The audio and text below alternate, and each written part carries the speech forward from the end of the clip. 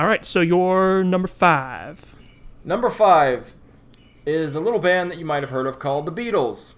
Never heard of them.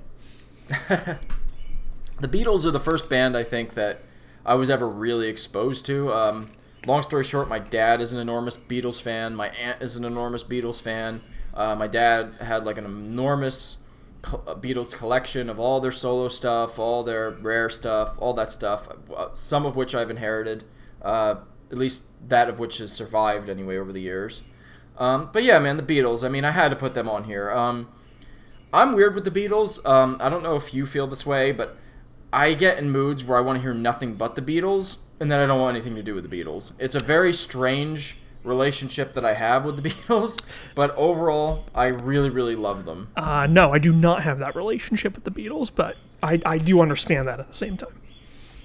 I don't know if it could just be me having grown up with them and hearing them my whole life, but and it's not even that, like, I want nothing to do with the Beatles, that, like, I'm upset if I hear them, or, like, I've never not enjoyed listening to the Beatles. It's just that I get, like, really, really, really into them, and they're all I want to listen to for, say a few months, and then I don't listen to them for a long time. But anyway, that being said, the Beatles are one of my favorite bands. Always have been, always will. They are considered by many the greatest band of all time for a reason. For good reason.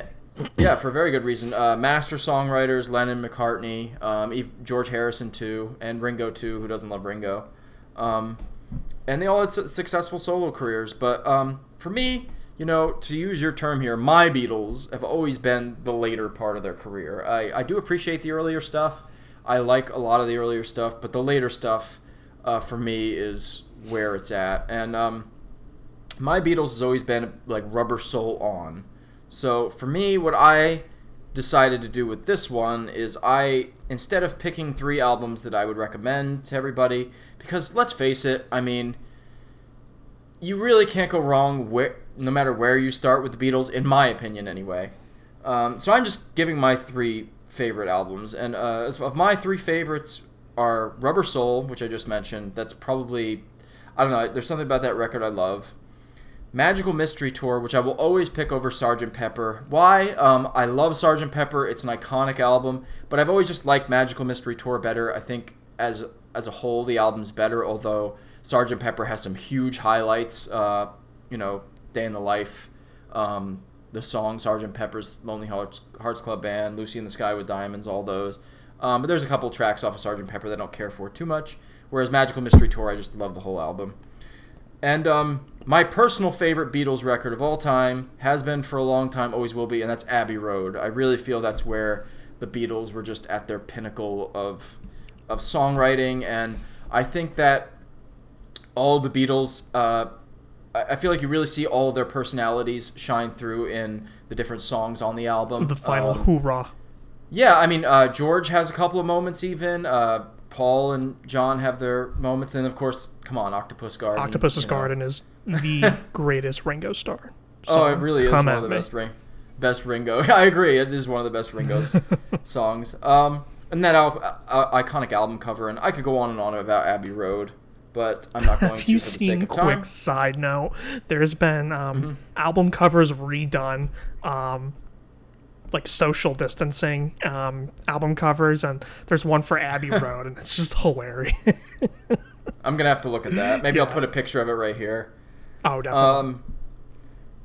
Yeah, so as far as songs go, I did go a bit more, I wanted to represent each album, and also just songs I feel are really important to the Beatles' career, and just songs that I love. So off of Rubber Soul, naturally I went with Norwegian Wood. That's just a classic song.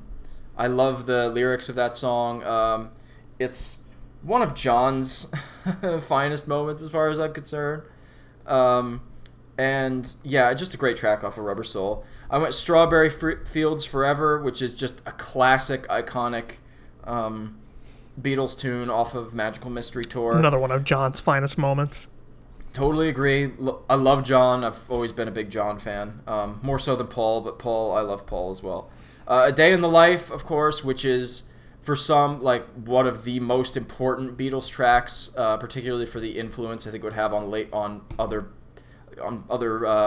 British invasion bands and whatnot, and just the whole psychedelic kind of movement in general, and really was like saw the Beatles really mature, I think, musically on that song, and probably them at their most experimental, I would argue. And then, of course, the great, there were so many tracks that I could have picked off of Abbey Road, but I went with I Want You, She's So Heavy. I just love that song. There's something about that song. There's so many other songs I could have picked, but that was the one I had to go with. And then I had to throw a George one in there, and also just another iconic track, and that's While My Guitar Gently Weeps. It was really hard for me not to pick Here Comes the Sun, but I thought something off of the White Album would be nice to have on here, so... That's my Beatles picks. You really can't go wrong with the Beatles, in my opinion, especially from Rubber Soul on. I want to give a special shout out to Let It Be. I think that's a really great and underrated album. It's usually not in the same conversation as stuff like Sgt. Pepper or Abbey Road or the White Album.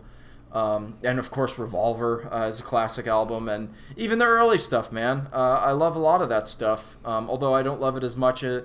I don't love it as much as the later stuff. It's a lot of it is still wonderful. So it's all great as far as I'm concerned. I love that you gave a shout out to Revolver because it's one of my favorite Beatles records. As far as Let It Be goes, I'm gonna, for the sake of controversy, say the superior version of that album is the Let It Be Naked version. If you've ever heard that, I've heard that before too. Yeah, I don't have a ton of experience with Let It Be Naked. I've heard it a few times, but you aren't the first person I've actually heard say that. So that's one I should really listen to more, to be honest. Awesome. All right. Well, that's a good segue into my number 5. My number 5 are the arch rivals, nemesis, if you will, of the Beatles. And no, that's not the Rolling Stones. That is the Beach Boys. For a time there. It was a friendly rivalry, if you will, but for a time there, the Beach Boys and the Beatles kind of had a thing going. Again, it was all, friendly and good and whatnot, but yeah, I think you actually, upon our first attempt at this recording, have since kind of gotten more into the Beach Boys. Well, the way you were talking about them, unfortunately, that's the one band I wish we had still the audio from the recording, because your impassioned speech about the Beach Boys made me want to listen to more of them, so well, I've been listening to them. I'm going to do my best to recapture that. So the Beach Boys are another group. As we get into the top 5, these 5 for me are just special, and just, in different moments of my life, both positive and negative, the music has just really been there for me. The Beach Boys, Brian Wilson specifically, just have a special place in my heart. I find, for those of you that are familiar with Brian Wilson's story, to a very, very, very, very minor degree, really relate to his story. He is, along with John Lennon, my favorite musician, my favorite songwriter. I, more than any other artist, cannot defend this group enough. I think there are 2 Beach Boys, and that's kind of courtesy of both Brian Wilson and Mike Love. You've got the Mike Love version of the Beach Boys, which is very much, the Beach Boys that a lot of people know, America's band, if you will. Fun, Surfing USA, I Get Around, which those are all fantastic songs. Oh, yeah, great stuff. Great stuff. Some of the greatest pop songs of all time. But then you've also got the Brian Wilson Beach Boys. And that's the Beach Boys that I love. I think it's to a degree, very unrepresented, overshadowed by some of the more popular Beach Boys songs. But Brian Wilson really was like the next Mozart and Beethoven, in the sense of just how great of a songwriter he was, but also just how great of a composer he was. And I think the record that really captures that is Pet Sounds, which is my favorite album of all time. Wow. But so many other songs. I mean, a song like Good Vibrations has been described as a pocket symphony.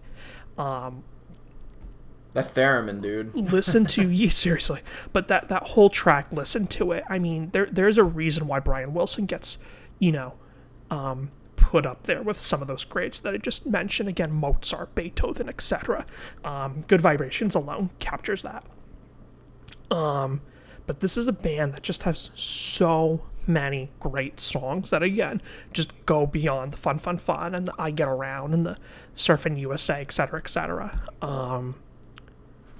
Just a truly incredible band, and I want to emphasize that, the other band members were so important. The other Wilson brothers, Dennis and Carl, just as detrimental to the band, as well as Al Jardine, and even Mike Love, who, you'll hear me bash a lot, was still super important in terms of the Beach Boys and their sound. So my top 5, for the most part, kind of captures what I think is a great overview, but also has some of my favorite songs, because I will plug Beach Boys gems in any way that I can. So my first song, which is a more well-known one and is an early Beach Boys tune, it's a song called In My Room. It's just a beautiful track from the pre-Pet Sounds era of the band. I believe the song was recorded in 1964, 65. This is a song that just I relate to very much on a personal level, going through a sort of introverted phase in my early 20s. I also share a very special moment with this song, along with a friend of mine who was a former coworker, who's, older than I am, but her and I just share a mutual love for this song specifically, and a really great personal connection. So In My Room is my first track that I would recommend. My second song is off of Pet Sounds. As I just stated, is my favorite album of all time, and this track is actually my favorite song of all time, and that's God Only Knows. Just the greatest 2.5 minutes of recorded music you'll ever hear. The song is sung by the late, great Carl Wilson. Of course, you've got the backing vocals with the rest of the band. The arrangement's done by Brian, of course. Fun fact, also Paul McCartney's favorite song of all time. Wow. Yep. Number 3, you gotta have it.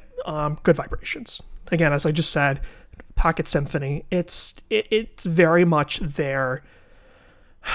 It's very much there, A Day in the Life. Although there's another song on this list that I'm going to also say is kind of like they're A Day in the Life as well. But Good Vibrations is the one that everyone knows.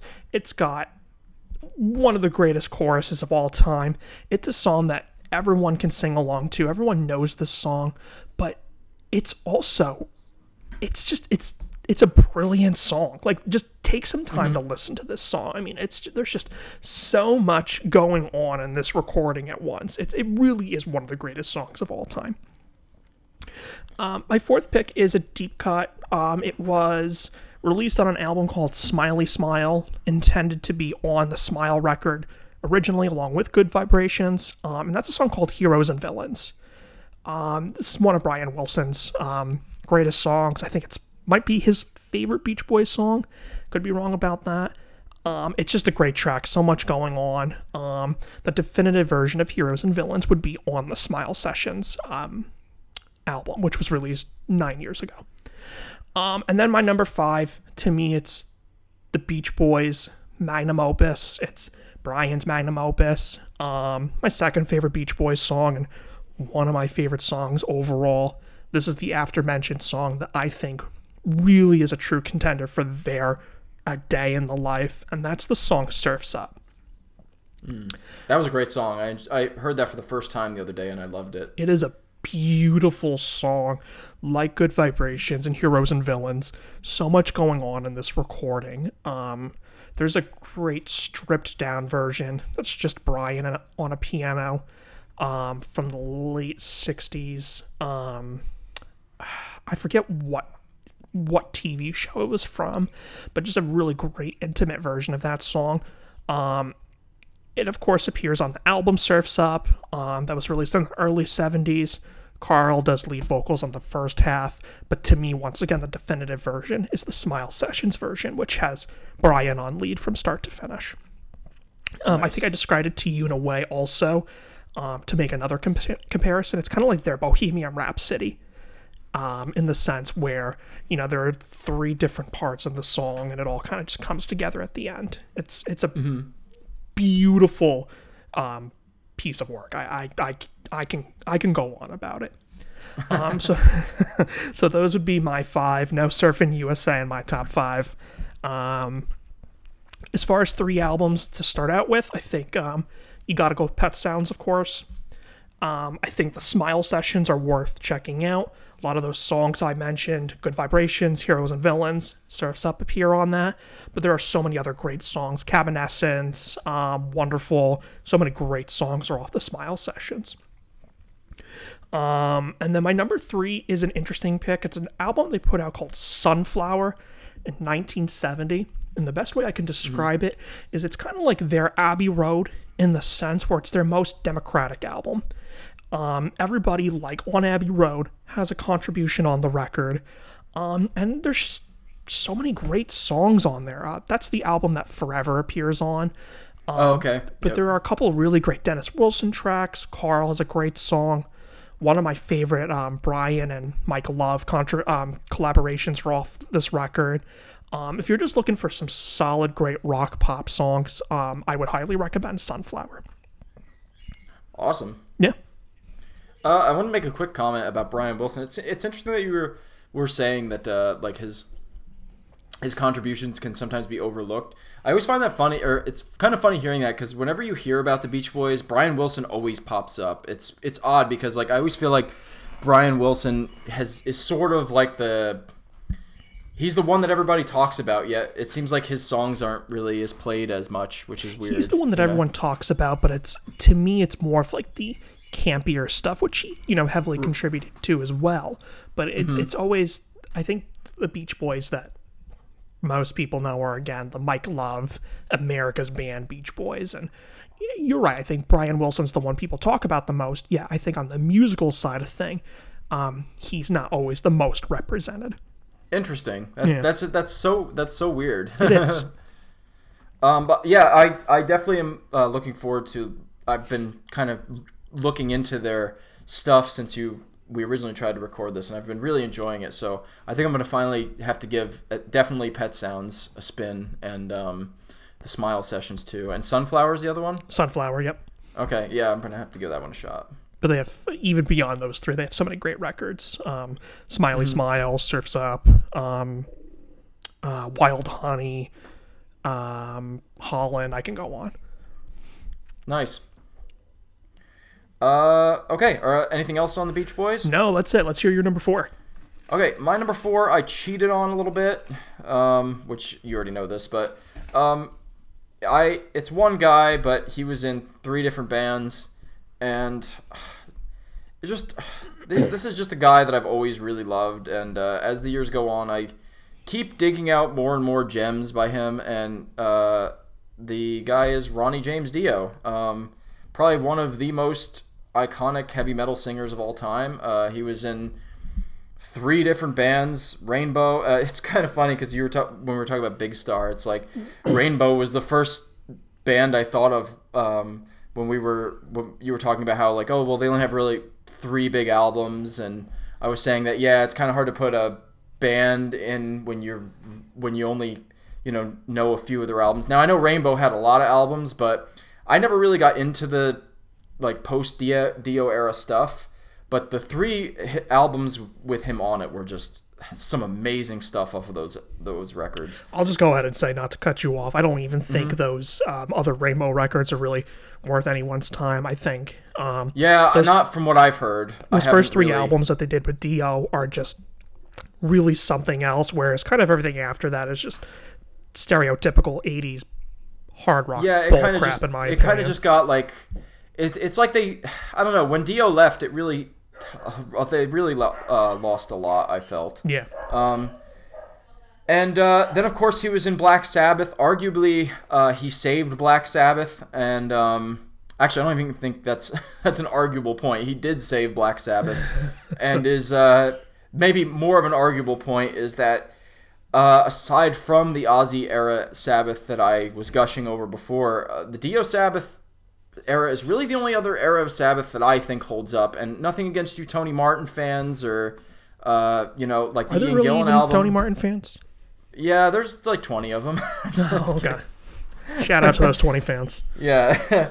But the Dio era, like Sabbath, was really a different band, which is why I'm comfortable in having it kind of separate, because it kind of, you can't really compare the two eras of the band. They're both great in their own ways. I think Dio really amped up the rest of the band in terms of musicianship, especially with his vocal style is very operatic, very that heavy metal, classic heavy metal style that would become the standard really in the 80s and even beyond. So I don't know. His voice really, I think, more than anybody else that I could think of, aside from maybe a guy like Rob Halford or maybe even Ian Gillan. He was really one of the first to have that iconic metal voice. And then, of course, he had his solo career with Dio, which I don't love all of that. I think there's some really great stuff in the Dio era of his career, but there's a lot of it that definitely is pretty 80s, and some of it's quite campy. But there's still some great tracks, like off of Holy Diver, specifically in The Last in Line, specifically. But yeah, if any of that stuff puts people off, I can totally understand if you're not a fan of that 80s metal kind of sound. And some of his later stuff is really good too, though. When like in the 90s and 2000s, there's particularly a album that I want to talk about, which is not in my top 3 albums, but I think is a really great record and overlooked record, and that's Magica, which is a concept album that he did in like 2000. And it's a very, very, very good album, like one of the best Dio era albums, and I really highly recommend it. But yeah, anyway, so he had like quite a long career, and we haven't even talked about the stuff he did with Elf. And I mean, he was recording music way back in like the late 50s when he did stuff like Ronnie and the Prophets and all of that stuff. So he really did have a long, very diverse career. Absolutely. In rock. And again, there's something about the man's voice. I don't know what it is. I just have always really loved it. And his music had a huge impression on me at a very, very difficult and also like very transitional period of my life, my early 20s and stuff. And of course he died around that time too, which had a big impact on me too. Very sad. As much as I love the man's music, I also immensely respect the man himself, because from what everybody in the industry who knew him said about him, it was like he was just the nicest guy and was just a really good person. But beyond that, I mean, his songs, like, I think really have stood the test of time, especially those Rainbow songs and those Sabbath songs.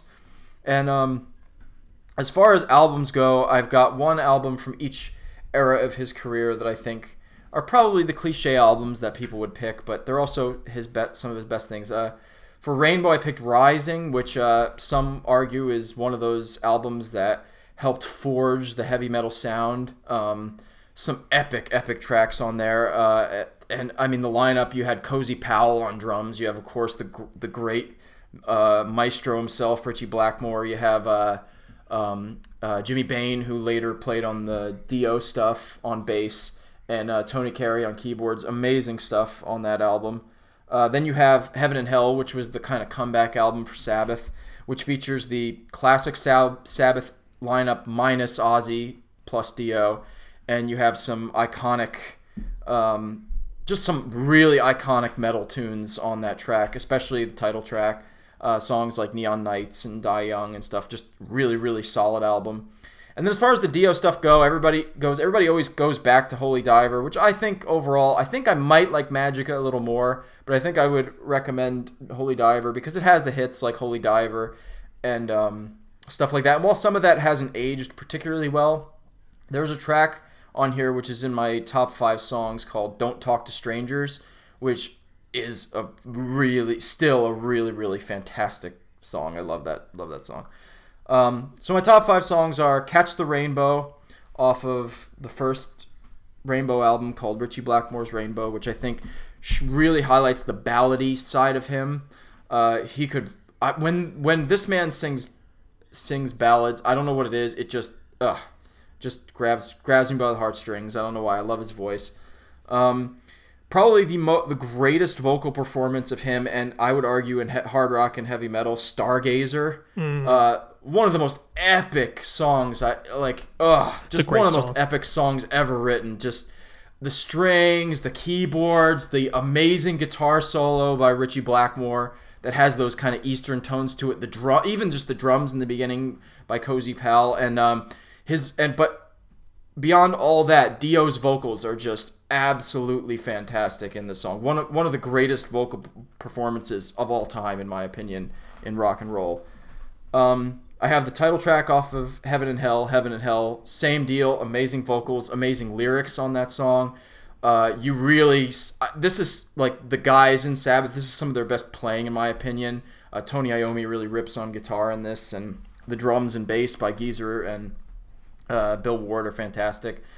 I have off of the Holy Diver album, Don't Talk to Strangers, that fantastic mix of the ballady side of Dio with the hard rock metal sound, like epicness attached to it. Awesome, awesome track. And then this is one I want you to listen to, Andy, because I know you haven't heard this song. One of the most beautiful Dio ballads I've ever heard, and I heard this shortly after he passed away, so it had a real impact on me. It's off of the Magica album, and it's called As Long As It's Not About Love. You got to hear this song. Like, the vocals in the beginning of the song, it's one of those songs where it starts out as a ballad and then turns into like kind of a heavy kind of I don't want to use the term power ballad because it doesn't have that cheesiness to it, but it turns into like a heavy epic metal track, you know. But the vocals in the beginning of this song just they wrench my heart. That's all I have to say. I'll have to check it out. A song that kind of just popped in my head really quick when you were talking about like more of the ballad stuff. Yeah. What is it called? Is it a Rainbow song? It's a Rainbow song. Oh, I know what it's the closing track off of Long Live Rock and Roll. Rainbow Eyes. That is a beautiful song. That was a song that was really hard not to put on here. But yeah, that would be right up there too. Rainbow Eyes is an amazing song. Another epic track off of Long Live Rock and Roll is Gates of Babylon, which I also really recommend. But more the epic side. I'm telling you, like as great as Catch the Rainbow is, and as great as Rainbow Eyes are, and even something like I don't know how well you know the Mob Rules, but this track oh god, I'm blanking out now. Sign of the Southern Cross. That was gonna be the one I was gonna say. Yeah, it's Sign of the Southern Cross. Great. As Long As It's Not About Love beats them all. I'm not even joking. Like, as terms of his ballady vocals, both that song title as well as the album title Magica, not quite selling me. So I'll have to look past both those things. You got it. Just listen to the song, and I think you'll really love it. It's the lyrics and the vocals are just some of the most beautiful, lyric. Just one of the most beautiful songs I think that he's ever done. So nice. Yeah, he was indeed a man on the Silver Mountain. Oh my god! Did you hate that? I kind of hated it, but I also loved it. He was the man on the Silver Mountain with the golden voice. All right, enough of the puns. All right, here we go. I started it to be fair. All right, so my number 4 is the most contemporary band, I think, or newest, whatever you want to. Yeah, it is. Okay, Radiohead is my number 4. Another band I've really loved for a long time. They were kind of the band when I was really starting to transition out of like the hard rock, classic rock, heavy metal phase in my life. I was just really looking for something different, and they were kind of that first band that I came across, and were probably the band I would have to blame, made me kind of protest a lot of that stuff that I was listening to prior for a long time, at least. I've since gone back and have, really appreciated some of that stuff, but I also kind of blame Radiohead for going through that pretentious hipster phase in my life, but that's okay. But the pretentious hipster phase. All pretentious hipsterness aside, they're really just a great band. Another band I've seen live, one of my favorite shows of all time. What I really love about Radiohead is they were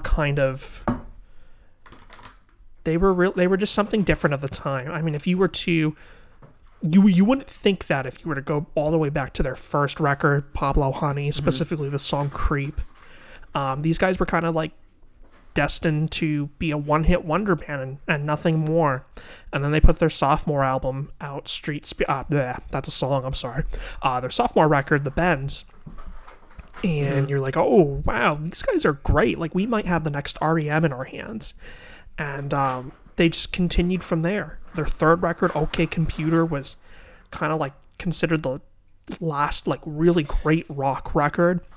And then they followed it up with their fourth album, Kid A, which totally deconstructed rock as we know it and kind of set the tone to where music went in the 2000s, you know? And then they just continued to put out fantastic records after that. And you always hear OK Computer in like conversation with like the greatest albums of all time. It's always up there, you know. And look, that's you know, I think it's a fair assessment, you know. One of the few times where, you know, believe the hype. While OK Computer, really, if you were to look at their catalog, it's my favorite Radiohead album. But when you stack it against everything else, technically, it's not their best. I would almost argue anything after OK Computer is better in terms of a, you know, technical standpoint, but it's still a phenomenal album. It's one of those albums like Pet Sounds in the sense where from start to finish, it's just great. I love every track off that record. You know, I don't know. I mean, just Tom York is one of my favorite singers, another one of my favorite songwriters. Johnny Greenwood is one of my favorite guitar players, and not in the traditional sense of guitar playing. On some of the earlier records, OK Computer specifically, he's got some great riffs and solos, but it's really what his guitar playing contributes on the Kid A onward albums, how it more contributes to just the overall music. And those tend to be my favorite guitar players. I really can't, for the most part, with a few exceptions, I really can't stand flashy guitar solo playing. To me, that's just so individualistic. And what I find interesting with guitar players is what their instrument contributes to the rest of the music overall. And with Johnny, I think it depends. I think something like that really depends on the song and the artist, because there's times where flashy guitar solos, but this is probably just a difference of opinion, but there's they have their place too sometimes. Sure, yeah. As I said, I have exceptions to that rule, but overall, I'm really just fascinated with how the guitar is just contributing with everything else. And that's what I really like about Johnny Greenwood, is just what he does with his guitar playing and just the soundscapes and just everything that he does with this guitar playing. I just find really fascinating and in some ways unorthodox compared to you know, most guitar players. Every Radiohead album is different from the last. They're all great. At the end of the day, it's Radiohead. But this was also the band that really kind of got me into other types of music.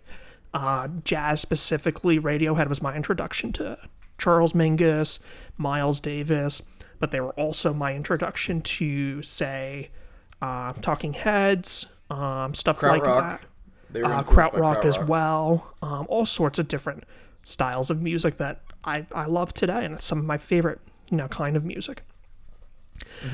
So as far as 5 songs, I went with my first one, a song called Street Spirits Fade Away.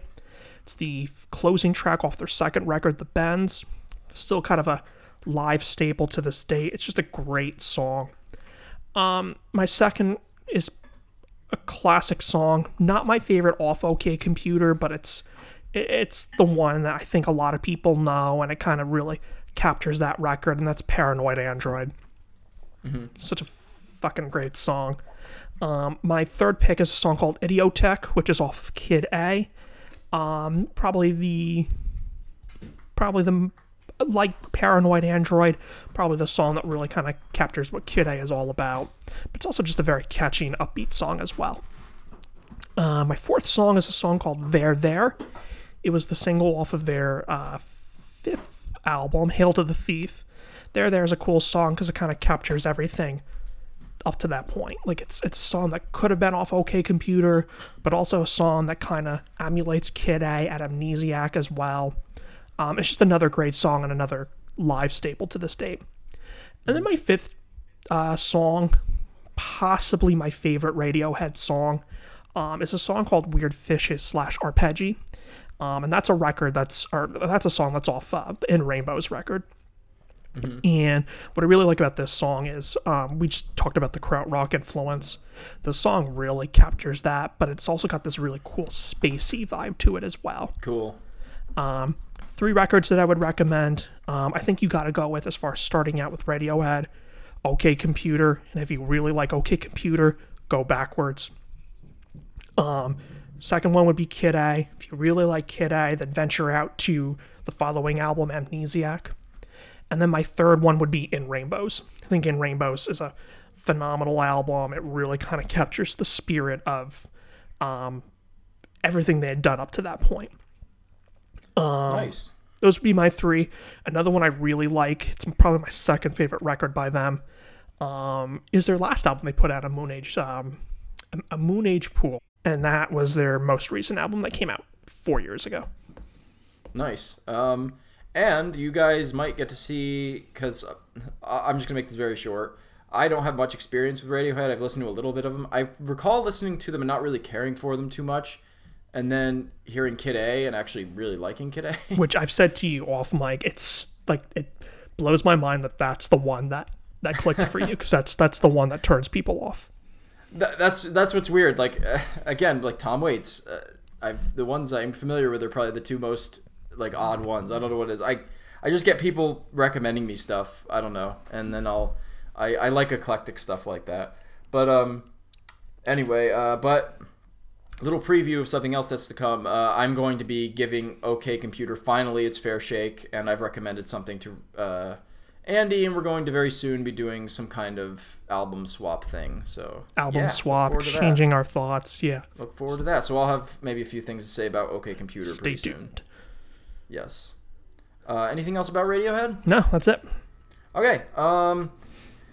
Okay, my number 3 is a band that I've loved for a long time that Andy does not like, but he's gonna have to be patient and gush about them. Number 3 for me is Jethro Tull. Mm-hmm.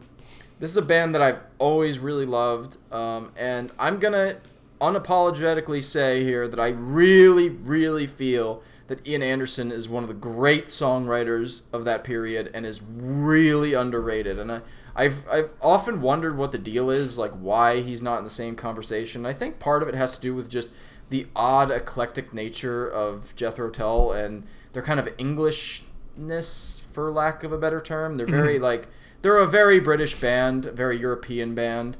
And it's kind of a miracle that they were even, in my opinion, popular at all in the US, but they were huge in the 70s, and they're unfortunately one of those bands that honestly just after the 70s really just kind of kept declining in popularity, and they're big now amongst progressive rock people, and I would argue that progressive rock is probably more popular now than it's ever been, but at the same time they aren't held in the same regard as bands from that era like Led Zeppelin, like Pink Floyd, like Black Sabbath, like the Stones, like all those classic bands that everybody always talks about from that era. I really, really feel like, no joke, that Jethro Tull really should be part of that conversation, and it's simply because they had so many great and iconic and influential albums, especially in the early to late 70s, with and just a lot of great songs. I mean, they're not really everybody's cup of tea. I definitely acknowledge that, but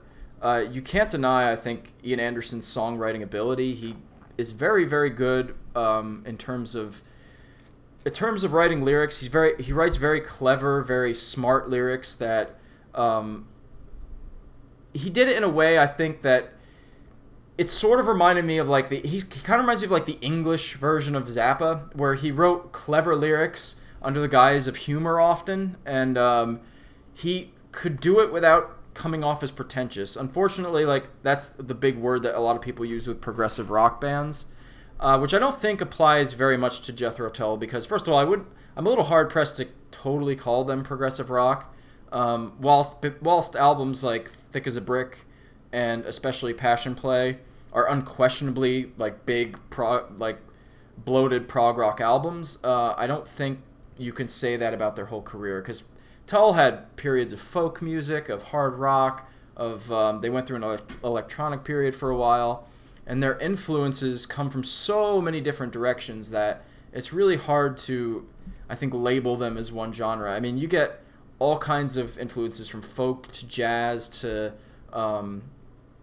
early rock and roll to blues, especially the early blues stuff. I actually think the pre-Aqualung stuff you'd actually really enjoy if you were to like any Tull, because there's a lot of that early 60s kind of bluesy but psychedelic and folk tinged sound, which I think some of that you might appreciate. But yeah, they also weren't really ones for, like you have albums like Thick as a Brick and Passion Play, which were essentially 2 songs that were the entire record. Ian Anderson had a way, especially in what is one of my favorite periods of the band, the folk trilogy period, which was the Songs from the Wood, Heavy Horses, Stormwatch period, of writing very, very complex music in a more structured more in the way of like a 3 to 4, maybe 5-6 minute pop, not pop, but like rock song, and he was really a master of it, I felt. And yeah, I mean, it's undeniable that Tull had that weird eclectic English thing going on, and it's not for everybody, sure, but I think there's no denying that they were a really great band, a really influential band, and just very unique and clearly had their own sound. And anyway, they had a revolving door of musicians through it. Really, the only 2 consistent members throughout most of the period was Ian Anderson and Martin Barr, who was the guitar player for the band. And as far as albums go, I want to recommend 3 and then just give 3 that I would pick. The 3 that I would recommend is, of course, Aqualung. And I know you aren't really a fan of Aqualung, but I would really recommend checking out Stand Up. You might like that because it's more of the it's definitely more of, it's their second album. So I think it's really when Tull started to become Tull, but it still had that kind of early 60s blues rock kind of sound to it, and I think some of that you might be into, especially the folkier stuff in it. And then as far as I would also recommend Thick as a Brick for just prog fans, because it is really one of their best albums, and I appreciate the humor in Thick as a Brick. But as far as me, I would actually go with I would still go with Aqualung, but I'd also go with Songs from the Wood and Heavy Horses, which are 2 albums from their folk trilogy period, and both have kind of like a rustic sound, a lot of themes. A lot of Songs from the Wood have kind of like some of the lyrics are kind of silly, but also some of it has to do with like Ian Anderson often talks about stuff like agriculture and farming and stuff like that, because he was very much an advocate for saving farms and kind of thing. I think him and Neil would have probably gotten along with Neil's whole Farm Aid thing. But I mean, but yeah, a lot of the folk themes in it are really great. Heavy Horses is a bit, I think, more rustic and kind of edgier sounding, which I really appreciate. And yeah, just some great songs there. As far as songs go, I'm not going to really recommend the hits because, I mean, there's some great stuff. I love songs like Locomotive Breath and Aqualung and stuff like that. But I think the deeper cuts are really the best stuff that Tull does. So for me, I'm going to pick Skating Away on the Thin Ice of a New Day, which is off of the War Child album, which that album's pretty good, but the song is one of the best songs they've ever done. Some of my favorite lyrics by him. A song called My God off of Aqualung, which is just an epic song. Love the flute in that and the lyrics.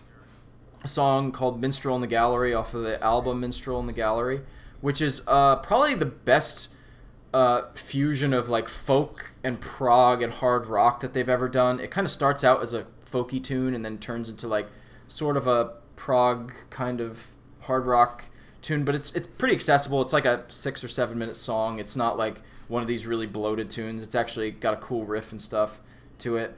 A really beautiful track that I love called Velvet Green off of Songs from the Wood. Very folky, very very, very oddly put together track, but some really beautiful stuff on there. A nice blend of instruments. I think Tull mixes acoustic instruments and electric instruments better than any other band. And there's always all kinds of crazy instruments in there, like things like glockenspiels, and they have mandolin and stuff, and of course they have the flute, and they'll have like strings and violins and all kinds of stuff like that in their music. And that's one thing that I really love about them, is the way they blend all those different instruments together. And then the last song I would pick is the title track off of Heavy Horses, which is a pretty epic track with some amazing piano and amazing lyrics to it. Just a really awesome kind of rustic sounding piece that I really love. And yeah, I recommend those tracks, and give Tull a good a fair shot. They really are a fantastic band. I can't. The more I listen to that band, the more I like them. I don't know what it is, and there's also just some personal connection to it with me, with a lot of moments in my life, I would say, especially with the albums Heavy Horses and Songs from the Wood. Definitely some really great memories listening to those those albums. Nice. Kind of like your I was just thinking this, kind of like your Beach Boys in the sense with the songs specifically. I'm pointing out the deep cuts as opposed to the more well-known ones. All the best Tull tunes, you're absolutely right. All the best Tull tunes, like it sounds like with you with the Beach Boys, are the lesser-known tunes. Mm-hmm. You always hear Aqualung on classic rock radio. You always hear Locomotive Breath. You'll hear maybe one or two other songs off of Aqualung, and maybe like the shortened version of Thick as a Brick, but you don't hear these other really, really amazing tracks and really just some really well-written material. So, like I said, I acknowledge it's not for everybody. They're quite a quirky band, but I will always love Jethro Tull. I just love that band so much. Nice. All right, so I'm going to go into my number 3, and I'll keep this. And this is very interesting, by the way, because when we tried to record this is where it had to stop. So I'm really interested in your top 3 bands. So go for it. Well, don't get too interested, because at least for this one, because my number 3 is going to be very brief, because that's David Bowie. Oh, okay. All right. And the main reason for keeping that brief is, as you know, we are currently going through his discography in our discography series. So I don't want to get too into the nitty-gritty with Mr. Bowie. Personal reasons I've already kind of gotten into on some of the first couple of episodes. So if you haven't listened to those, go back and listen to those, where I kind of really go into the personal reasons why I've gotten into Mr. Bowie.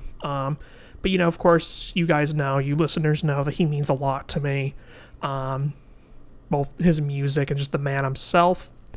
I believe for the most part, except for one song, my top 5 songs are the same as yours. And Bowie's the reason why I decided for this whole list to approach recommended top 5 songs as opposed to personal favorites. I think looking at this top 5, I don't think any of these are in my top 5. So that kind of makes things interesting for later on when we do get to our favorite Bowie songs. All of these are amazing songs, and they would all be included in my top 30. But these are 5 songs that I think are just really great songs starting out. My first one I went with Space Oddity, of course. Of course. My second one I went with Life on Mars. My third I also went with Moon Age Daydream. I think that song just really captures the glam era. My fourth, I think this is the only one you didn't have on yours, would be Heroes. And actually, come to think of it, Heroes would probably... Actually, this one, my next song, would be the closest in terms of my higher-up favorite Bowie songs. But, I mean, Heroes, you just can't go wrong with. I think, Life on Mars, Heroes really captures the late 70s Bowie really well. And then my number 5, I think you also had on yours, is Ashes to Ashes. I included Ashes to Ashes mainly because, I mean, it's a great song, but I think to kind of give an introduction of experimental Bowie, that's a great starting place, is Ashes to Ashes. It's still accessible, it's really funny, but also very, I think also pretty different, especially for its time at the same time. it's really funny that we picked this essentially the same songs. And I'll be honest with you, had I not wanted to represent Diamond Dogs in some way, I probably would have picked Heroes as the other one because, Sure. like, yeah, if I was gonna recommend tracks to somebody, who's just starting out, absolutely Heroes would have to be there. I mean, I'd be foolish to exclude that song, you know. So those would be my 5, again, recommended starting tracks, if you will. Stay tuned for what my actual top 5 would be far down the road when we finish the Bowie discography. And on that series. note, I'm really excited to see what both of our top 20 or 30, whatever we decide to make it, is going to be. It's going to be very interesting. Yes, indeed. As far as the 3 records I would recommend starting out with, I have Hunky Dory on here. I have Ziggy Stardust on here. And then my 3rd, I decided to go with Scary Monsters. Only because, again, like my inclusion of Ashes to Ashes for 5 songs, I wanted to incorporate, especially starting out, experimental Bowie. While I don't think Low or Heroes is where you should start, I think Scary Monsters kind of captures some of that experimental side of Bowie while also maintaining the pop side of Bowie that's represented really well on Hunky Dory. So I think Scary Monsters, the best way to describe that record, is like a fusion of Hunky Dory and the Berlin era of Bowie. Very nice. So yeah, that's an interesting take, and I would actually say that's from what I've heard of that experimental era, that would be definitely a good starting point. Absolutely. But you're number 2. All right, we're getting to the top 2 now for both of us. Woo! Okay, so we're both going to do our top 2, and then we're going to give a few honorable mentions very quickly, and then we're going to each go to our number 1 and hopefully wrap this thing up soon. Yep. Okay, number 2 is one of my all-time favorite bands. There's been times where I actually felt this band was number 1. And that's Rush. I'm sure you're not surprised to hear that. I think, honestly, for me, with Rush, more than anything else, is that probably more than any other band, and you are included in this, of course, too, just so much... I have such an emotional attachment to this band. From just, like... I mean, I really feel like Rush was the band, even, like, with you and I and our group of friends. It was the band that everybody loved, you know? Yeah, absolutely. And that's even between, like, you and our friend Matt's other group of friends, and, you know, our personal group of friends. Everybody loved Rush. I can't think of one person who all didn't. of our cliques, yep. All the cliques, everybody loved Rush. There's just something about this band that always spoke to me. They're first of all, I respect the 3 men in Rush probably more than almost any other musicians, because they always did what they wanted to. They never sold out. They always were honest about the way they approached their music and just with their fans, and they always just seemed like 3 really humble, while at the same time supremely talented individuals. But aside from them as people, I just think they always made even their worst stuff I don't hate, you know? Even like albums that I'm not as big into, like, and I'm like, well, maybe I don't really care for that as much. I can't say they have anything that's bad, you know? At least from what I've heard of their discography. And they have so many great albums and so many great songs, and their musicianship was always just top notch. It's hard not to love this band, and even lyrically, I mean, Neil Peart is again one of these guys who he could write very intelligent lyrics, very philosophical lyrics, very well thought out lyrics, and they never came off as pretentious to me, you know. Which I recall always seeing interviews with him joking that it's impossible for them to be pretentious because they're Canadian, but which I always thought was hilarious, you know, and really speaks to the humor of the band too. I mean, I had the privilege to see them live 3 times, twice with you, and you were at a show, at the 3rd show, but you went separately, I think, with your brother or something. I can't remember to the 3rd show. So I had the privilege of seeing them live 3 times. I loved them. They were always just wonderful live, and I don't know. They just have so many classic songs and classic albums to me. My 3 favorite albums are just the 3 albums that I would actually honestly just recommend to people. My favorite being Farewell to Kings, 2112 close behind it, and the third being Moving Pictures, which I think Moving Pictures is probably the culmination of their musicianship and their songwriting. Probably the best example of probably. Like I said, I think that album is very revered for a reason because like as much as I think you and I don't know what your opinion is of Rush these days, but I think you and I can agree that an album like Moving Pictures is far more accessible than something like A Farewell to Kings. But to me, A Farewell to Kings is just a personal favorite, and 2112 too. But Moving Pictures is like the culmination of their great songwriting and melodies with the great musicianship. Where they kind of went a little too far, I think, in the synthesizer-driven kind of pop sound of the 80s a few albums later. And in some sense, I could see where people would find albums, especially like Caress of Steel and maybe even Hemispheres, not quite as, accessible. But yeah, anyway, so those are 3 albums I would recommend. The songs, I kind of went with my favorites mixed with ones I'd recommend. I went with 2112, the entire suite, because just love the whole story behind that song. Personal favorite track off of Farewell to Kings, and I know you're going to agree with me on this one, Xanadu. Absolutely. Amazing song. Amazing song. I went with YYZ, or YYZ as my Canadian friends would probably say. There's not many instrumental songs that you can like kind of sing along to, and YYZ is a perfect example of that. That's true. And just shows some of their best musicianship. Each of them shine really well on that song. This song lyrically probably speaks to me more than almost any other of their songs. I can really identify with the lyrics, and that's Subdivisions. I had to put that on here. It's a great tune. That is such a great song. And the melodies on the song. And Signals is a very underrated album, by the way, I think, of their 80s Agreed. Period. Some very, very great songwriting on that one. And Subdivisions is just a classic track. I love it. And I cheated on my last one. I went with both Cygnus X1, Book 1, and Book 2 because I kind of see them as the same piece.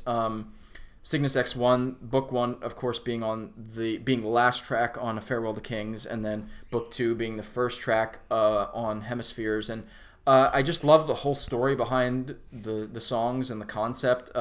Very philosophical in nature, just about how the different sides of people's brains can kind of sort of dictate their behavior, and how balance is sort of the key to it, and just really, really heavy shit, man, I don't know, I just love the philosophical themes that Neil Peart always addressed in a lot of those early Rush songs. And rest in peace to him, by the way. We lost a legend this year, and I will always love Rush. If anything, just for the great, and maybe this isn't a good reason to hang on to something, but for the great nostalgia and the wonderful memories I had listening to them, and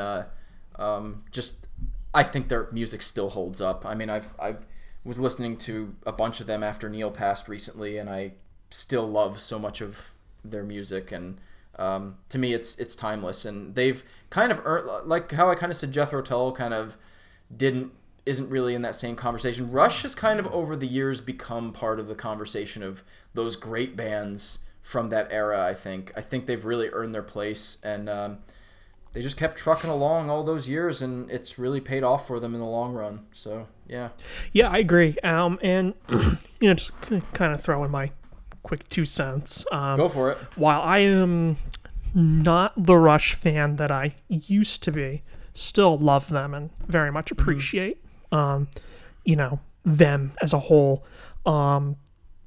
Like you were saying, they will always have a special place in my heart in terms of just my musical vocabulary, and also just on a deep personal level. I mean, Summer 08, alone, the 5 of us, that trip, seeing them for the first time at Hershey Park. Just being stupid young teenagers that, that summer, that weekend will always, have a special place. Oh yeah, and Rush was the soundtrack to it, And they were the It's great. soundtrack to that for sure. For me, my personal favorite records are Permanent Waves and Moving Pictures. Oh, I love it was so hard not to put Permanent Waves on there, by the way. It's those two records are just a great balance of the really proggy side of Rush, but also I think really displays the brilliant songwriting side of them with Neil, specifically, of course, since he was the songwriter of the band. And yeah, once again, of course, rest in peace to Neil as well. Oh yeah, just an incredible group. Now you're making me want to go listen to Rush. and it should be interesting. Again, spoiler alert. It'll be interesting to see how both of us feel if we do indeed do Rush as a discography series at some point, which I'm still very on board with, and it would be very interesting to see. Especially, I think I'd be really interested to see what your opinion is of all of their albums at this point, because I know it's been many years since you've regularly listened to them. So that'll be a very interesting series to do if we indeed do it sometime. Absolutely, which I am also totally open and down to do as well down the road. But let's transition to my number 2. This is a band I've always listened to, and I've had some of their more well-known albums, but I didn't really get deep into them excuse me, till maybe like 3-4 years ago. And that's REM. Along with my favorite band, no band have I really dived into in terms of their career. When I really get into an artist, I want to hear all of it. B-sides, deep cuts, unreleased songs, bootlegs, you name it. I just want to hear it all. And like I said, the only other band whose catalog I know better than REM's is my number 1. Those 4 gentlemen, Michael Stipe, Peter Buck, Mike Mills, and Bill Berry are just their music just means so much to me. These guys were my soundtrack when I was sick a year and a half ago. They were the only group I listened to. They have 15 studio albums, and I love all 15 of them. While, some of them are not as good as others, I would go from, the top tier REM albums being great among some of my favorite music to the bottom tier to just like good, slightly above average. Like I don't think they have a bad record. A few cringy songs, but all in all, this is just a band that was just so diverse in a really simplistic way. And just I don't even know. They just this band means a lot to me. I love Michael Stipe's voice. While it's not anything, spectacular or anything like that, I think it works. Mike Mills, their bass player, is kind of like the secret weapon of the group. He also did a lot of the backing vocals, but also sung lead on some of my favorite REM songs. Peter Buck's another one of those guitar players like Johnny Greenwood in the sense. He's one of my favorite guitar players, but not really in the traditional sense of favorite guitar players. He does have some moments of just, great soloing and, some like iconic riffs, but it's again like Johnny Greenwood, while his guitar playing contributes to the overall REM sound is what I'm really fascinated by more than anything else.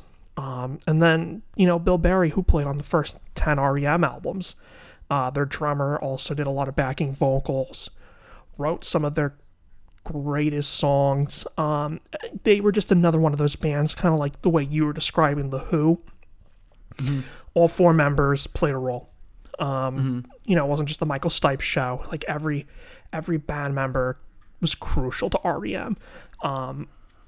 And while Bill Berry didn't play on the last 5 albums, they were just such a tight group that the 3 remaining guys, I think, really captured something special on those last 5 records as well.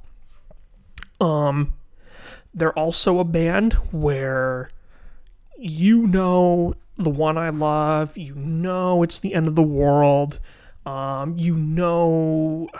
what's another one? Losing My Religion. Those songs are great, but they're another band. The deep cuts are my favorite. I'm not surprised to hear that. Yeah, and to me, those are their best songs. With that being said, with my top 5 recommended songs, I intentionally didn't include, they were a band I intentionally didn't include The One I Love, Losing My Religion, because you've heard those songs. Whether you knew they were REM or not, you've heard those songs. So I included songs that were still more on the well-known side for the most part. But if you liked those after-mentioned songs, The One I Love, Out of the World as We Know It, Losing My Religion, you'll like these songs as well. But I did also include a couple deep cuts. So my first song I have is Radio Free Europe. It's off their first record, Murmur, my favorite REM album. Radio Free Europe was a big college indie, I guess, hit, if you will. It was a song that they played live pretty much all throughout their career. Really, really awesome song. If you like a song like Out of the World as We Know It, then you will really like Radio Free Europe. I'm going to have to hear that because I do like End of the World a lot. My second song is a song called South Central Rain, I'm Sorry. It's off their second album, Reckoning. This was actually probably their first popular song. Not considered a hit compared to some of those other songs, but it's just a beautiful, beautiful song. This would be a song if you really like Losing My Religion, then I would recommend checking out South Central Rain. My third song is another personal favorite. It's a very catchy song if you like The One I Love. This is a song I think people would like. It's called Fall on Me. It's off their 4th record, Life's Rich Pageant. One of Michael Stipe's favorite REM songs, I believe. Just another great song, catchy, great vocals, awesome song. My 4th song, which is my second favorite REM song, is a song called Country Feedback. It's off of Out of Time, which is the same record that Losing My Religion is on. Country Feedback is a very stream of conscious song, and the band, specifically Peter Buck and Michael Stipe, really emulate Neil Young. There's actually a really great live performance of this song from the Bridge benefit concert that Neil Young does every year, where Neil actually does play it with them. He does a really cool acoustic guitar solo at the end with Peter Buck, and it's just so good. I know it's a band favorite, and I think it's a song, especially being off of Out of Time, is a very overlooked song. And as I mentioned, it's my second favorite REM song. Awesome. So I also recommend that song because I think that just captures a side of REM that people aren't familiar with. And then my 5th favorite song is actually my favorite REM song. It's the closing track off of Automatic for the People, and that's a song called Find the River. I really do think it's their best song. I think it's I get the same vibes from this song that I do from Country Feedback, where it really just takes me to a place. It's not stream of conscious like Country Feedback, but it's just a beautiful song. String arrangements are actually done by John Paul Jones, who actually did a lot of the strings off of Automatic for the People. It's a great song. It's my favorite REM song. I think it captures that era of the band very well. And it's another one of those songs like Country Feedback that I think just tends to get overlooked. I mean, Automatic for the People's the same record that has Man on the Moon, Night Swimming, songs that people are more familiar with. Everybody Hurts, all great songs, but Find the River, I think, is the best track off that record. And again, my favorite REM song. 3 records that I would recommend starting out for REM would be their debut album, Murmur. The second one I recommend is Document. That's the one that has all the hits and well-known songs, and it is a good album. And then the third one I would recommend is Automatic for the People. which is also actually Automatic for the People is probably their most popular album. But Document has the majority of the hits. As far as personal favorites, Murmur would be my favorite. Then their second record, Reckoning, and then their fourth record, Life's Rich Pageant. I remember you being obsessed with Automatic for the People back in the day. Automatic for the People is great. It would be my fourth favorite. Nice. Cool. They're a band I've got to look into more. I know the hits, but I don't really know their records, so those suggestions that you gave will definitely be ones that I check out for sure. For sure. But before we both reveal our number ones, we wanted to include top 5 honorable mentions, which I'm going to very, very briefly brush. And I'm going to over do these the just due same. to time. So number 1 for honorable mentions is Led Zeppelin. I hate to say it, and I love, I still love Led Zeppelin. At one time, they would have easily been in my top 5. They're pretty shy of that now, and it's simply because I just don't go out of my way to listen to them anymore. don't let Dan Once in a Wallop hear while, this. I'll have a craving for like Houses of the Holy or something like the first album, but I could honestly like the second album I'm kind of burnt out with, and the fourth one, a lot of that I'm burnt out with too. These days, I think if I were to go back and listen to Zeppelin, I'd want to listen to more of like the third album and like Physical and maybe some of those. But yeah, Zeppelin's been played so much over the years, and so many of their songs are played on the radio so much, and sometimes just inconsequently, you end up here like at several jobs I've had to hear radio just playing over and over, and some of those songs, it's just, I just can't hear them anymore. You and I have talked about this before, and I 100% am with you. I've kind of become burnt out with them too. I would probably say, just from our conversations, maybe I have more than you. But I totally get it. Don't let Dan Wallop hear this, by the way. Shout out to Dan Wallop. But I will say that when I'm into Zeppelin, I'm into Zeppelin, and there's still a lot of songs that I do really love. Like No Quarter is a song that I will always love. Mm-hmm. But they've just kind of fallen down a lot over the years, and while I still love the band, I just don't have that affinity for them that I used to. I also went with Tom Petty, who was a guy that was, again, very important when I first was discovering music. Guy was an amazing songwriter. His death kicked my ass, too. I love Tom Petty. Especially love the albums Full Moon Fever, Damn the Torpedoes, Wildflowers. His first album's really good. And he just had so many hits. He was a legend. Love Tom Petty. He's belongs in the same conversation as the Neil Youngs, as the Bob Dylans, as the Bruce Springsteens. He was a fantastic songwriter. Definitely. And a great musician. Neil Young is also on this list. I think you said everything I could possibly say about Neil Young. I absolutely love him. He just fell short. He's fantastic. Want to give a shout out to the band Yes. While, to use your term, they did have quite a few clunkers. Particularly the Yes album to like Close to the Edge. Those 3 albums are amazing, and I will honestly say that Close to the Edge remains one of my absolute favorite albums of all time. Top like 2 or 3 progressive rock albums for me ever. I think for a separate conversation, I think you and I would disagree on what the clunkers are. But anyways, carry on. Anyway, but I still really love Yes. They had a lot of really good stuff too, and they fell a little short. On the metal front, I only want to mention one band, and it's Iron Maiden, who I think are one of the greatest heavy metal bands of all time. I had the privilege of seeing them last summer for the very first time, and like one of the absolute greatest bands I've ever seen live. For guys in their 60s, they had more energy than I think any other band I've ever seen, and still, I love their songs and their albums, and just classic. I love Maiden so much.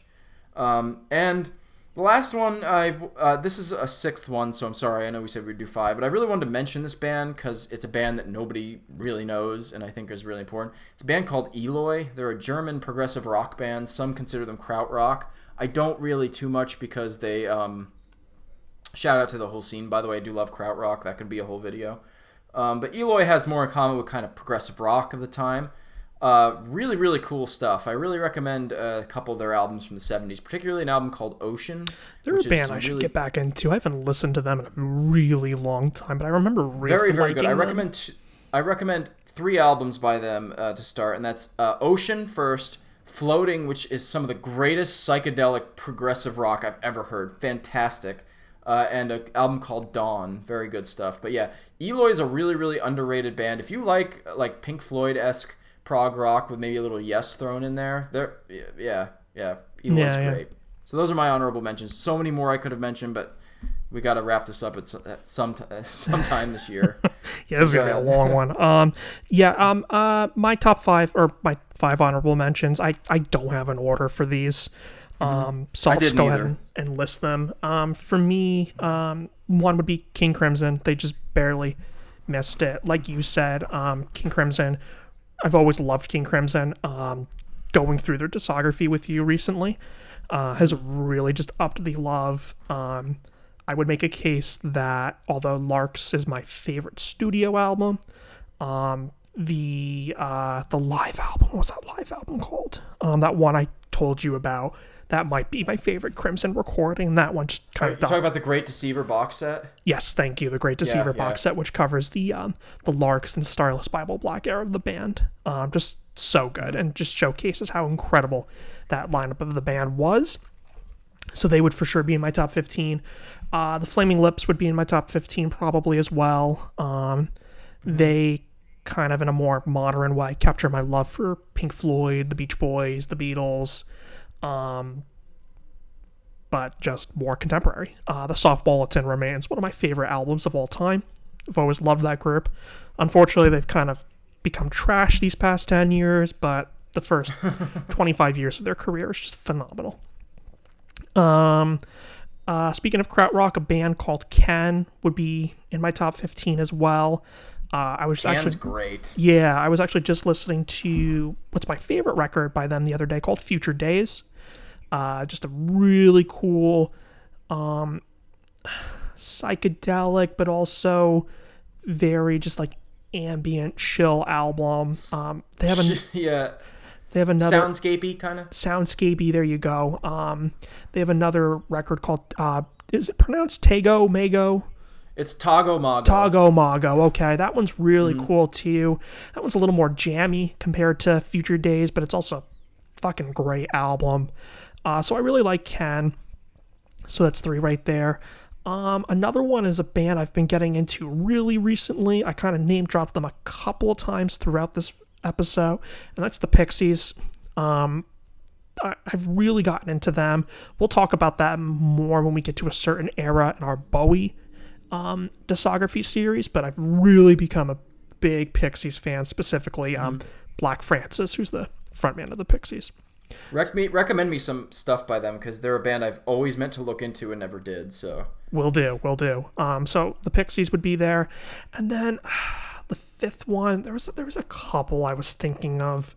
I could see Brian Eno being up there. I love Eno's first 4 albums. And the ambient stuff that he's done, which is the bulk of his career, is great, but it's those 4 ambient pop albums that he did: Another Green World, Before and After Science, Taking Tiger Mountain, and Here Come the Warm Jets are just, if you're really into, the Bowie glam era, but if you're also kind of like into Crimson, that's kind of like the best way I can describe the early Brian Eno records.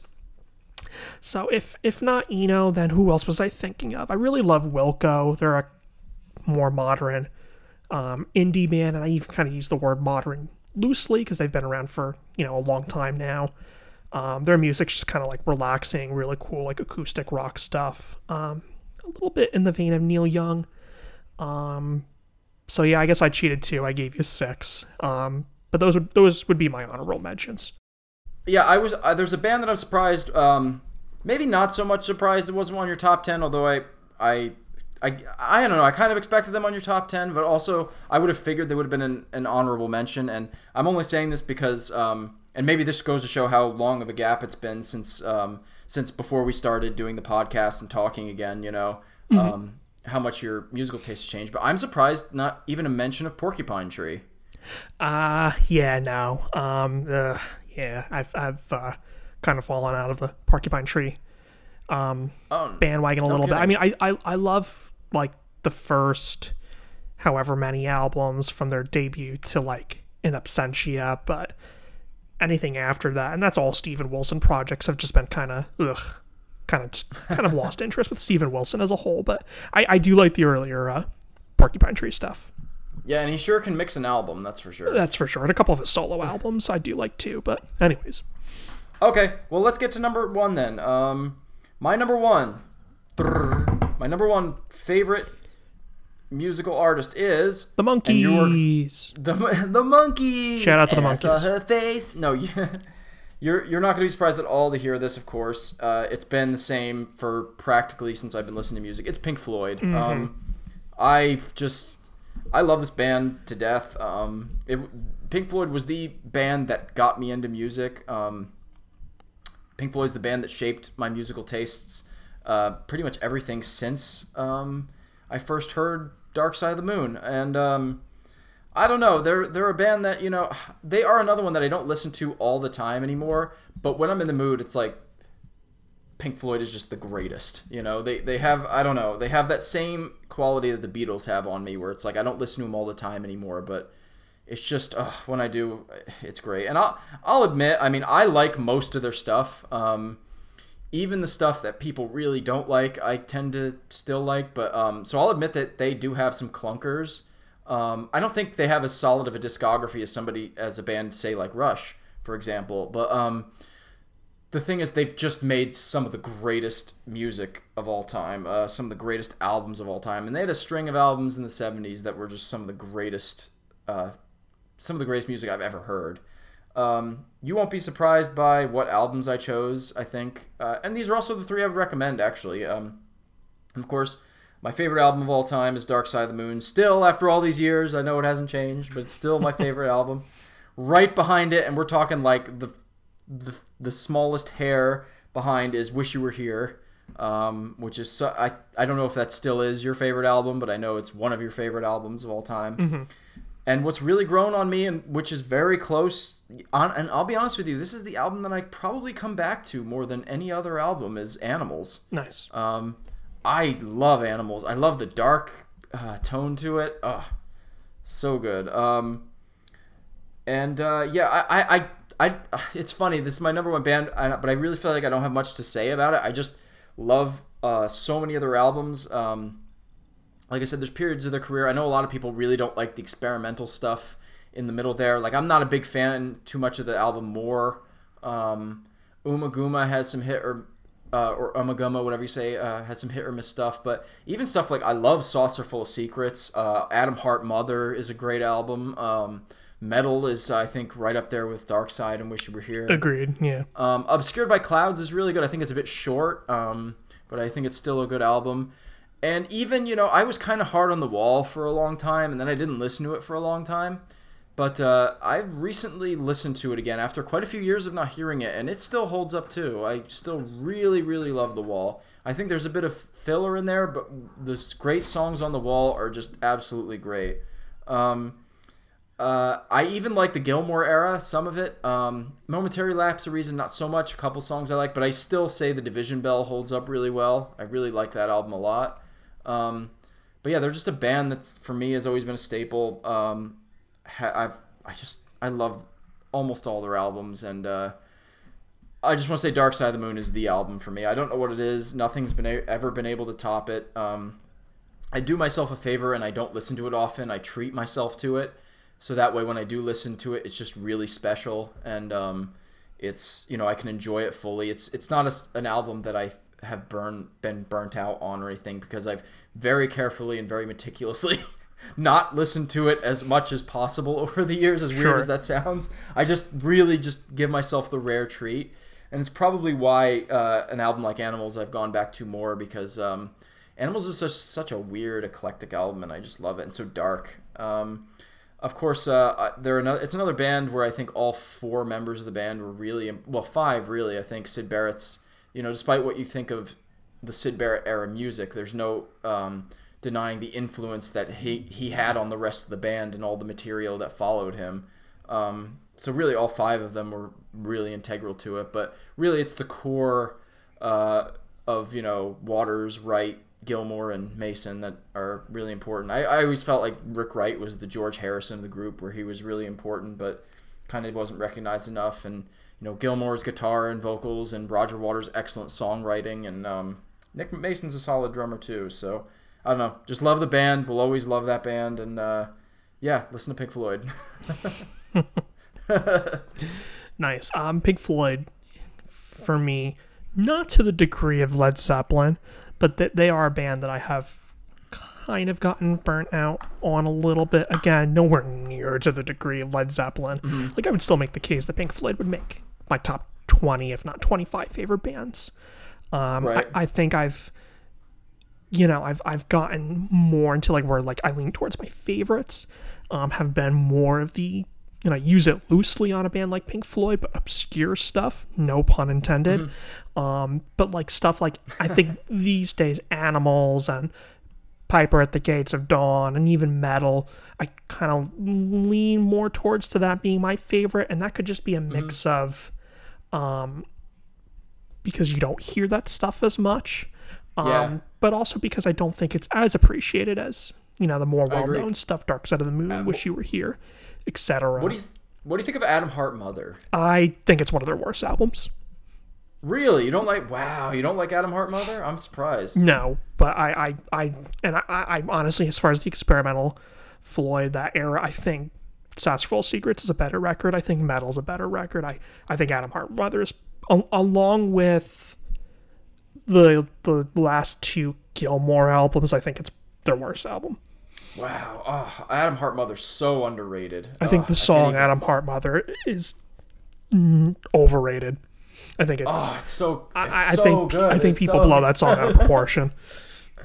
Oh, it's so good. There's a couple songs I do really like on it, though. Fat Old Son is probably my favorite song off that record. Fat Old Son's good. Yeah. That makes me sad, but I respect and it. If is one of my favorite Pink Floyd songs. That's off that record, too. If's good, too, yeah. Those 3 songs in the middle there, what is it? If, Fat Old Son, and Summer 68 are pretty good. I like them. I love that title track. And you and I think this has been an ongoing thing, and it sounds like it remains the same. You and I have always had the disagreement of post-Wall Floyd.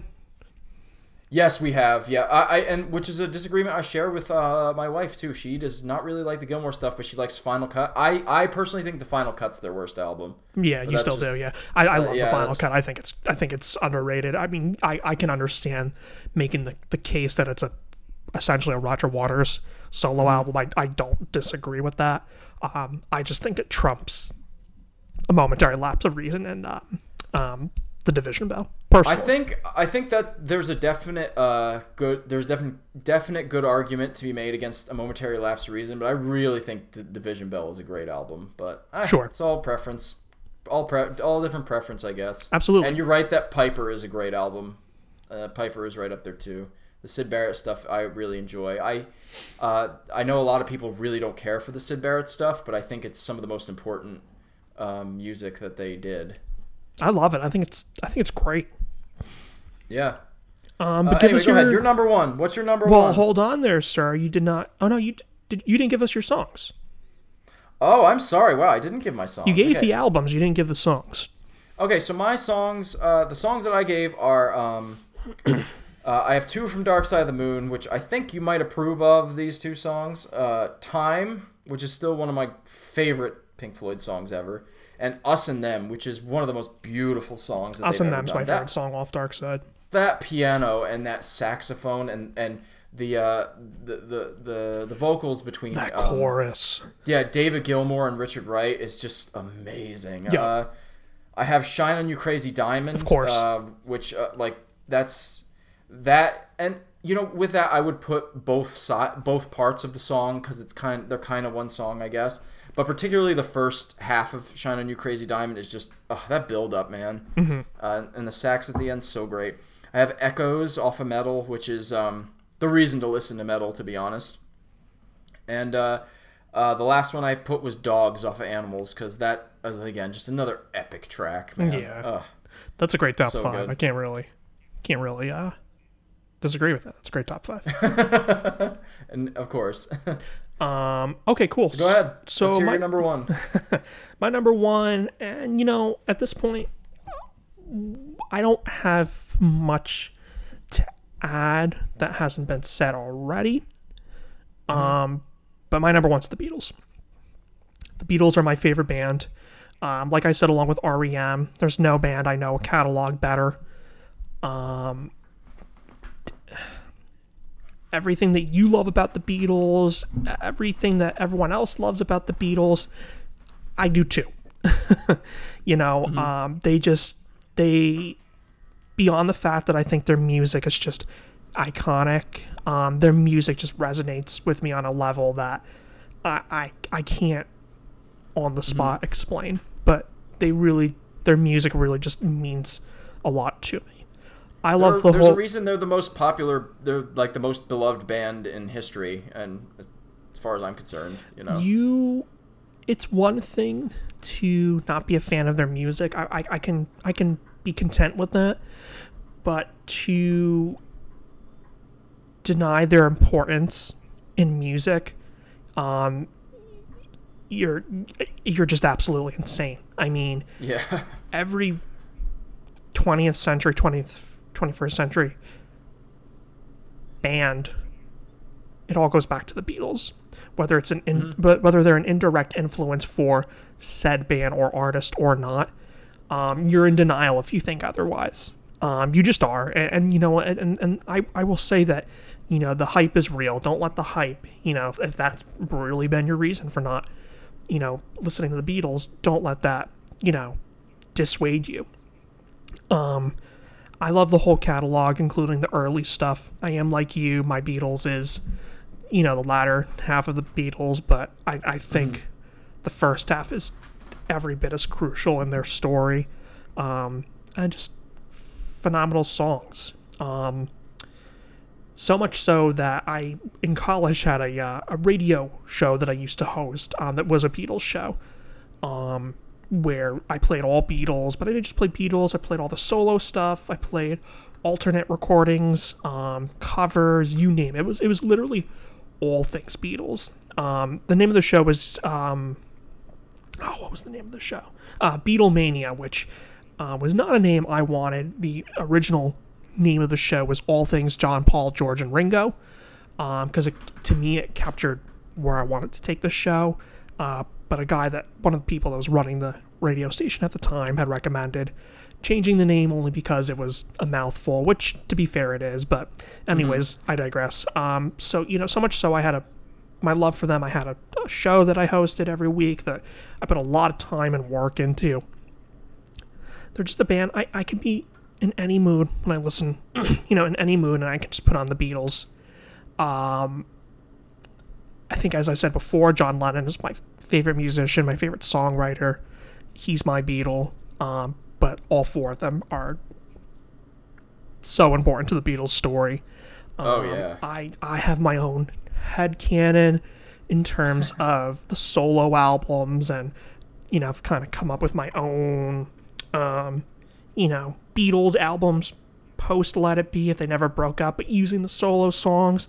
I've listened to other people's variations of post Let It Be Beatles albums. The fandom is just, it's besides Star Wars, the Beatles are like my disgusting obsession.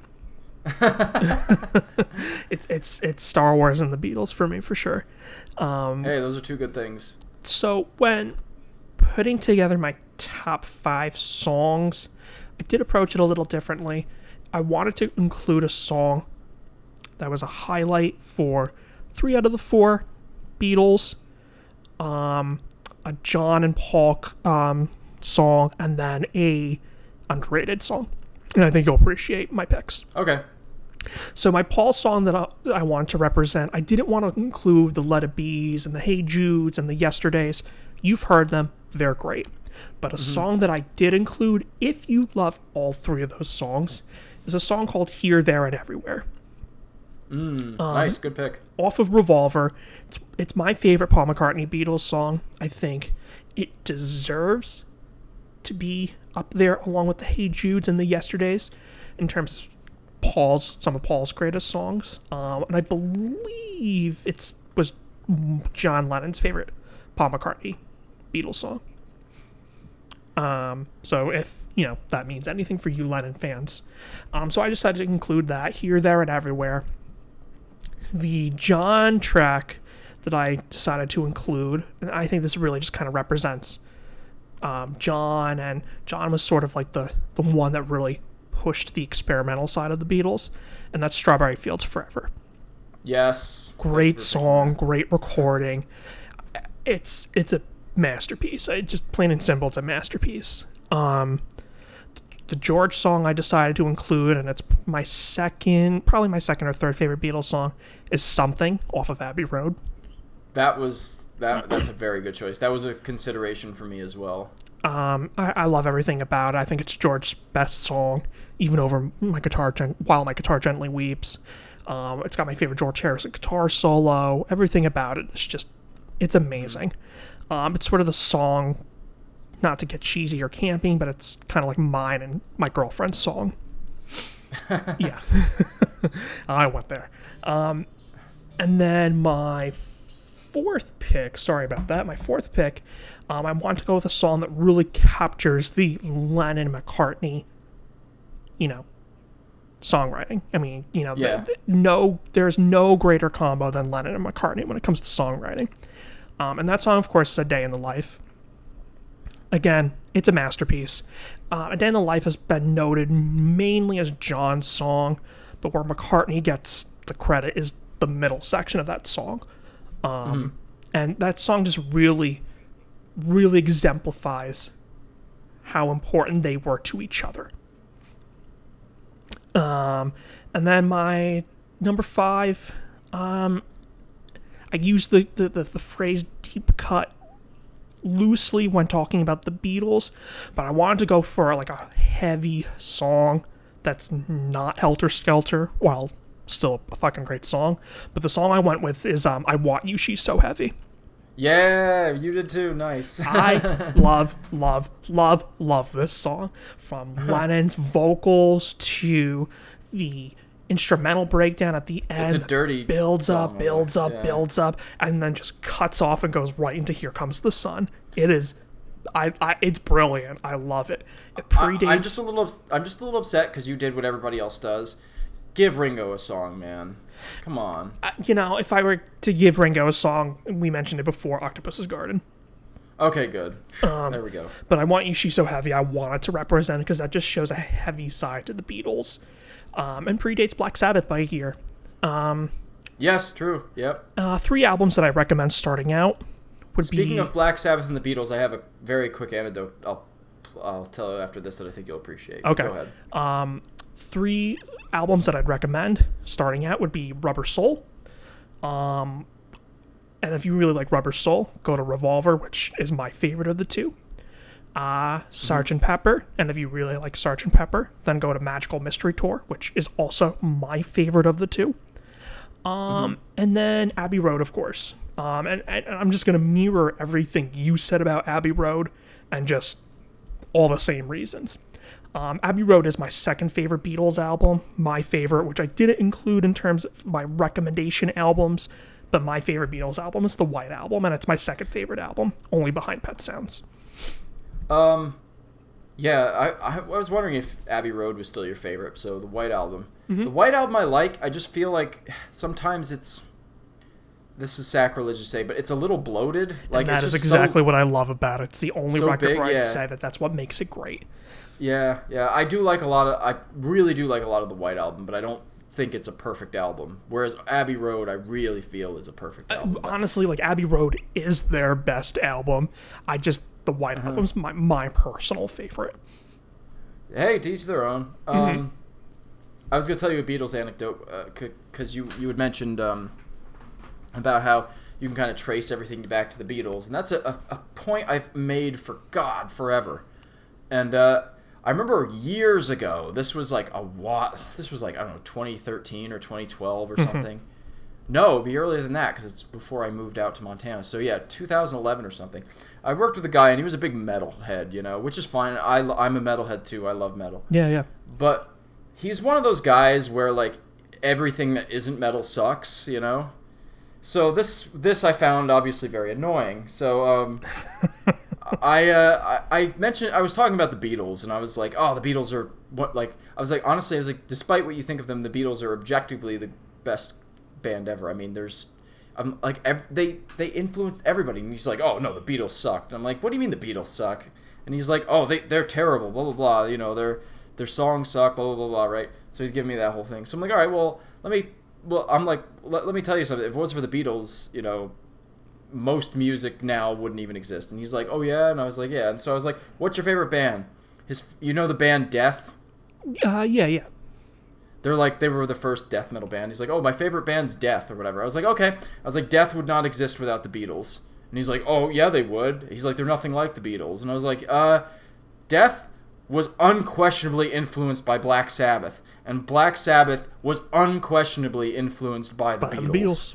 So if it wasn't for the Beatles, there'd be no Black Sabbath and there'd be no fucking Death. So shut up. Like I said, it all traces back to the Beatles at the end of the day. Whether they're not an indirect influence for said band doesn't mean diddly squat at the end of the day. Doesn't mean crap, man. It all traces back to the Beatles. Plain and simple. And Sabbath was a perfect example because I definitely heard an interview with Ozzy once, and he's like, the Beatles influenced me more than Jesus Christ. It was like really quick, and then we're wrapping this shindig up. Okay. Have you ever seen that video of the time Ozzy Osbourne met Paul McCartney? No. You need to look that up. It's on YouTube. You want to talk about holy fanboy? Ozzy is just fanboying it up the entire time. Yeah. That sound. I'm gonna have to watch that now. So if that doesn't validate your point that you just made, then I don't know what else does. Oh yeah, and like my favorite band, Pink Floyd, wouldn't. Interesting thing about our favorite bands is that the iconic Sgt. Pepper was recorded literally at the same time in the same studio as Piper at the Gates of Dawn, Pink Floyd's first album. So that's pretty interesting. I think it was like right next door they were recording, which is pretty crazy to think about. So there's a little fusion of our favorite bands there. There you go. But holy moly, once all is said and done, I think this almost clocked to 3 hours. I know, this is epic. I've got a lot of editing to do. Guys, thank you for listening, all you podcast listeners, and thank you for watching, everybody who is going to watch the edited version sometime next year whenever I finish it. This was awesome. We are going to have I'm going to have 2 playlists in the description below in the YouTube video. We're both making playlists of our top 10 favorite artists, and there's going to be the 5 songs that we picked for each artist out. And I'm going to propose this to you on air. How do you feel about each of us picking our favorite song by each artist and then making a list of 20 songs of the best song by each artist we picked? Sure, we can do that. Okay. There would be 2 Bowie songs and 2 Beatles songs. So yeah, we'll do it anyway. Maybe we can both agree on a Beatles song and a Bowie song, or we could just do 2 of each. But anyway, we'll do something like that. So we'll have 3 playlists then. We'll have my top 10 artists, and it'll be 5 songs by each. Andy's top 5 songs by his 10 favorite artists, and then we're going to have a hybrid one at some point that we will discuss and put together. Sounds good. Anything else you wanted to say? No. Other than I'm hungry. It's been fun. Yes, and I have to pee. And, yeah, hope you guys enjoyed the top 10.